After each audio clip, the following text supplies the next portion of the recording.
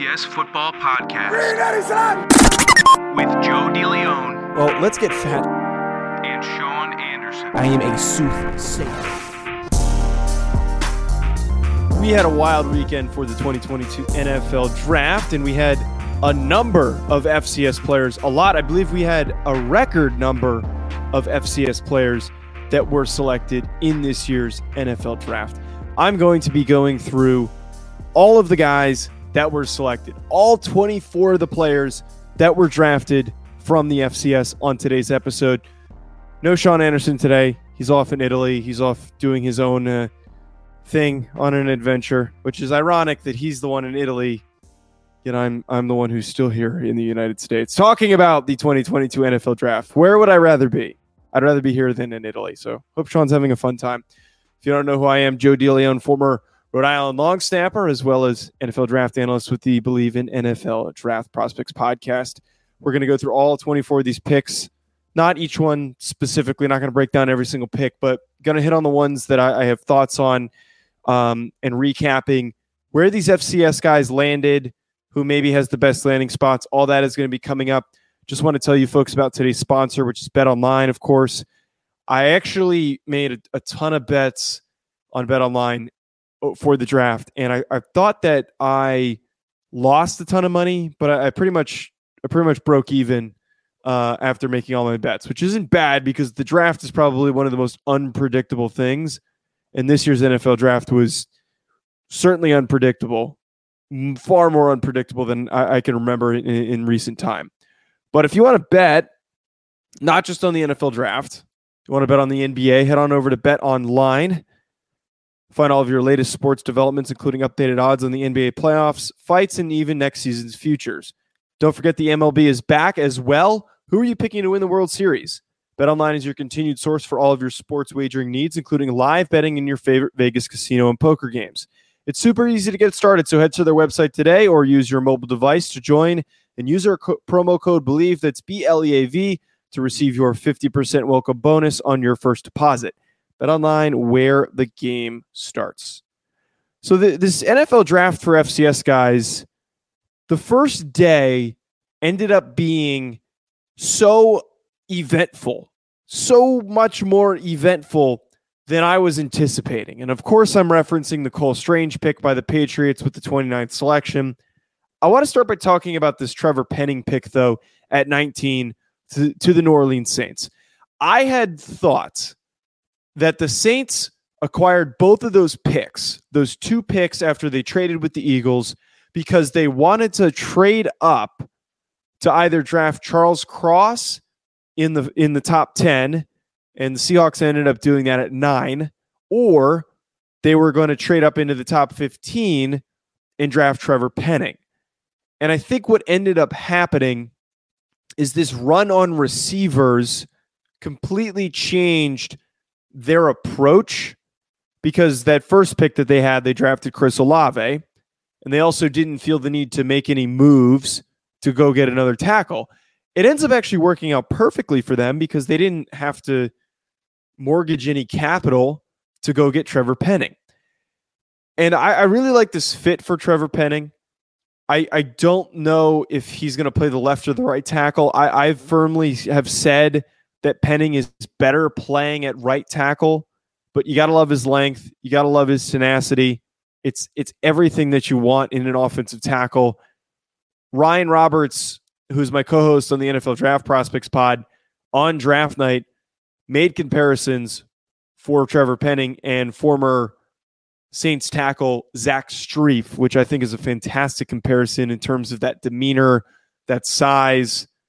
Very interesting that we're going to have Trevor Penning playing for that same team. And they really needed to add an offensive lineman. And I think what's so beneficial for Penning is stepping into a spot where he doesn't need to be the best lineman. He can take some time to develop. Don't have high expectations for Penning in his first year. And all I mean by that is don't expect him to be one of the best rookie tackles. He's capable of it, but he does need some work. He does need to improve his technique. He does need to focus on not having as many penalties as he did which we know he was one of the most penalized tackles in college football last year. But fantastic spot for him. I was saying, and I went on a couple of radio spots leading up to the draft, including one in Chattanooga to talk about Cole Strange. And it was I believe it was that show. It was asked to me, who is the likely second FCS guy to go after Penning? And I said Penning is a guarantee, but who's the next most likely guy to go? And I said it was Christian Watson. And I said Christian Watson could be a player who sneaks into the first round.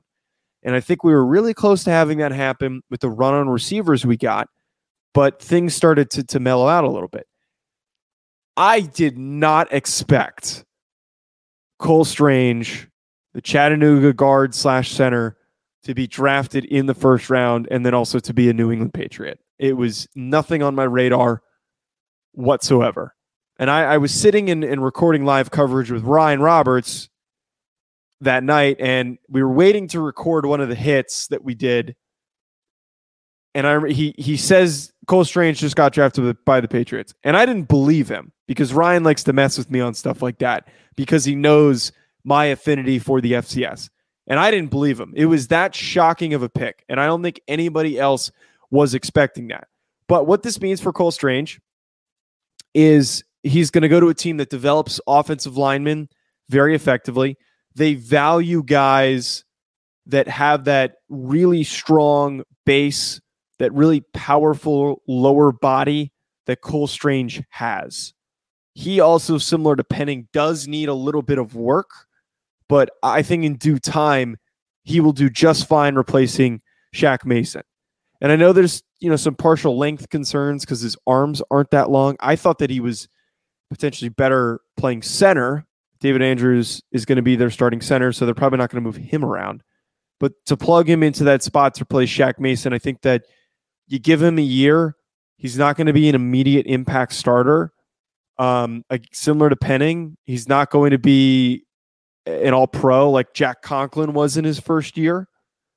But I think you give him a little bit of time to play up his technique and do well on a team that develops linemen really, really effectively. I think Cole Strange has that capability to be really, really good. When we get to the second round, the two likely guys that I was expecting to get end up falling where they did. Christian Watson, as soon as I knew that he was not off the board the first round, I had this feeling it was either going to be the 49ers or the Packers. I didn't have any information, but I just had a feeling that either of those made sense. Him going to the Packers, I'm a bit torn on. I don't know how I 100% feel about it because I love Christian Watson as a prospect. He's very fast. He's very explosive. He needs to improve that drop rate that he has, which is, I think it was like hovering around 12%, which was one of the worst amongst the big name group of prospects that have been discussed through this cycle. But he, as a rookie, I don't think is going to be a Jamar Chase or even like an 800-yard receiving type of a guy. He's going to make some really, really good plays. He's going to be fantastic in his rookie year. But he's not a guy that's going to step in immediately and have an amazing first season. And I feel as though that the Packers situation demanded somebody who could be that type of a player. And that's why I was perplexed why the Packers didn't draft or try to trade up to draft one of the available receivers. And I know that there probably weren't very many options where they were sitting at the end of the first round, but someone like Treylon Burks or Garrett Wilson, which was not going to happen, or even maybe Jahan Dotson, I think could have provided more of an immediate impact. Now, in the long term, as a long-term play, this is a fantastic pick. Christian Watson is going to develop very nicely, getting the ball thrown to him by Aaron Rodgers and then eventually probably Jordan Love. But the reason why I'm iffy on this is that I think we're all going to have, actually, I'm not. A lot of people are going to have very high expectations for him. Like I'm seeing on social media that Drake London has the highest odds of any receiver to win Offensive Rookie of the Year. And people are coming and saying Christian Watson's going to win it. And just because he's in Green Bay, it's a foregone conclusion. And I don't think that's fair to Christian Watson. We need to let him get settled. We need him to develop. We need him to improve on some of his weaknesses before he can become an 1,100, 1,200 yard type of receiver, a 10 touchdown receiver. If he surpasses 600 yards in his first season, I think that's a really good year for Christian Watson. And I was hoping he would go to a team that he could be that second receiver. I really, because like Tim Patrick was the comparison that I kept throwing out there. Tim Patrick's not the number one receiver on the Denver Broncos. He's the third receiver. It goes Courtland Sutton, Jerry Jeudy, and then Tim Patrick. And Tim Patrick does really, really well. And I think Christian Watson has an ability to be more than that. But what makes Tim Patrick good, where he is right now, is that he's not the only guy that they're throwing the ball to. There are a lot of options in Denver. But here we are with Christian Watson stepping in as the only option. Allen Lazard is the only guy that I can think of that has any real juice on that Packers receiving group. So I'm excited for him, but I think we need to temper our expectations before we immediately crown this kid to be a dark horse offensive rookie of the year player. The other second round pick, though, that we had, Montana State's Troy Anderson. Troy Anderson, who we talked very highly of throughout the cycle, green to the linebacker position, but a fantastic athlete, a very smart football player for Montana State, clearly very, very well coached.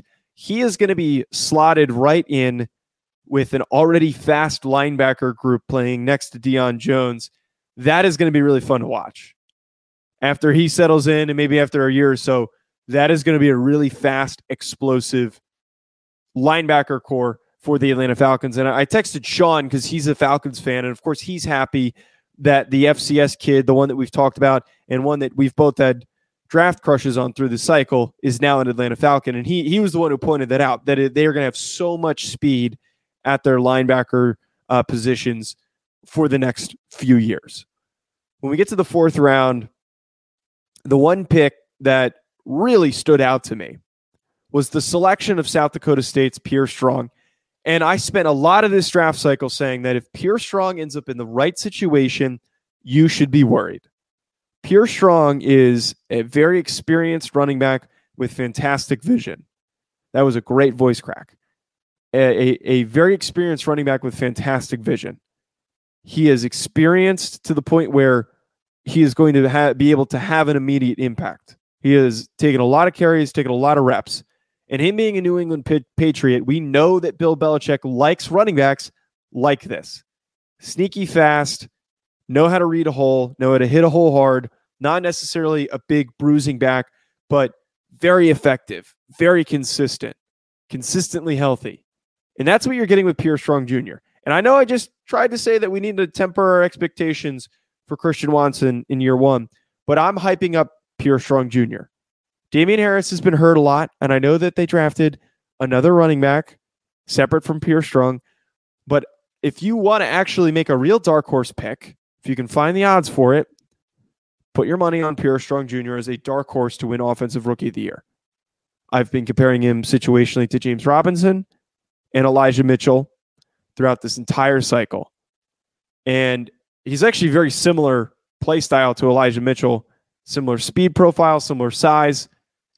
I am willing to bet money right now. And I'm probably going to go put money down on BetOnline once I can find out what I need to pick to actually get him up in those odds. Probably just going to be the other option. I think that it certainly is a possibility. If he runs for 1,000 yards or even just 800 yards, I'm not going to be shocked.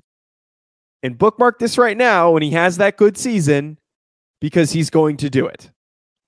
The other fourth rounders, North Dakota State's Cordell Volson goes to the Bengals, swing guard tackle, another tall athletic tackle. He's going to a situation where he's probably not going to start right away, but is going to be added depth for now. Houston Baptist and now Western Kentucky quarterback Bailey Zappi also goes to the Patriots. Quickly on this one, I don't fully understand this one.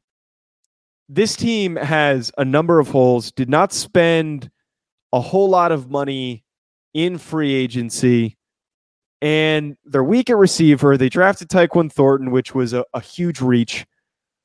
Then they draft a backup quarterback in the 4th round. I love Bailey Zappi, and I think that he's a friend of the show. He's come on the show before. And I think that Bailey Zappi is going to develop into a really, really good backup quarterback in the NFL. But I just don't know why the Patriots need a backup quarterback. It's a good situation for him. The expectations are going to be low. He's like a really, really simplified version of Mac Jones, I think is like an interesting way of putting him. Because he's smart, he's intuitive, he threw for so many freaking yards at Houston Baptist, but interesting spot for him to land. And then South Carolina State's Jacoby Durant is a Los Angeles Ram.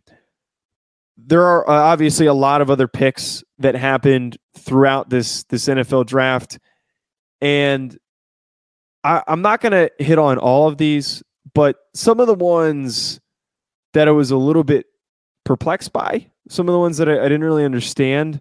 The one in particular that I was not expecting was Andrew Ogletree, the Youngstown State tight end, being selected by the Indianapolis Colts. I did not see that coming whatsoever.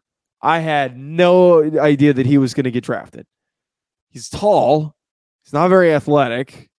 So that's a bit of an odd choice by the Indianapolis Colts to select Ogletree in that spot. I was excited to see that Daniel Hardy was selected by the Rams, who somebody I didn't think was going to get drafted. He was selected in the 7th round. Matt Waletzko, a 5th-round pick to the Dallas Cowboys. They reached on Tyler Smith in the 1st round, and then they come back with some tackle depth with Matt Waletzko, so a decent addition for them. Sam Houston's Zion McCollum, I like that he's joining the Buccaneers because he's joining a now veteran group that is still young. So you've got a bunch of guys like Antoine Winfield Jr. that have been around for a couple of years now and playing at a high level. I think that he steps in and he is going to give him a little bit of time, and he's going to fit and mesh very nicely. I think that pick was a very underrated one and a potential steal amongst the picks. We also did have the first Jackson State selection for Coach Prime, first player that he's coached up that got drafted. Jackson State's James Houston, outside linebacker, was the Lions selection in the 6th round. So nice to see that Jackson State has their first player drafted. I'm sure that Shadur Sanders and then Travis Hunter are definitely going to change that and the high rounds that they're going to be selected in. The last pick, though, that I wanted to hit on that I was really intrigued by, I did not know if Chris Oladokun was going to be drafted. I really thought that we would see Cole Kelly or not Eli Perry. Oh my God, I'm blanking on the kid's name. The kid that I played against, EJ Perry. Wow. I think I should remember him. He completely gashed us. EJ Perry, the Brown quarterback. I thought that those guys were going to get drafted before Oladokun was, because Oladokun did get some attention from these all-star games, but he didn't get the higher level attention that those guys did as prospects, particularly Perry. But Oladokun going to the Steelers is intriguing because they drafted Kenny Pickett. He additionally coming in with low expectations, doesn't need to start right away, obviously. He's a 7th-round pick. And he's going to be competing for that backup quarterback spot. The only thing that makes things very difficult for Oladokun is trying to unseat the guys that are going to be ahead of him. So we know that Kenny Pickett is going to be competing with Mitch Trubisky for that starting quarterback role. That then puts them at 1 and 2. Mason Rudolph, it's going to be tough to push him out as that third quarterback. And if I'm correct, I believe Josh Dobbs is still there with the Pittsburgh Steelers. So you now throw an Oladokun, and it almost feels like this was just a camp body pickup and hoping that he's a little bit more than that. I don't know if he's going to be able to do much going up against these veterans. They have a serious advantage having been there a lot longer than Oladokun was. And I like Oladokun as a player. This is somebody who I think is probably going to get cut during training camp and then signed by somebody else to their practice squad. Maybe it's the Steelers who adds them to their practice squad. But it is going to be an uphill battle for Oladokun, but still happy that he was drafted in the 7th round where he was selected. That's going to be it from me, though, folks. Thanks for tuning in. Wanted to recap these picks. Let me know your thoughts. Drop a comment below on any of the thoughts that you have on any of my takes. If you disagree with them, feel free to argue with me. I will gladly respond to any of the arguments that you might have. I'm sure Colin is going to unleash a litany of comments underneath this video. So if you want to argue with him, I also encourage you. Wow, I am voice cracking like crazy. I encourage you to do that as well. Thanks for tuning in. We'll be back later, folks. Make sure you hit subscribe.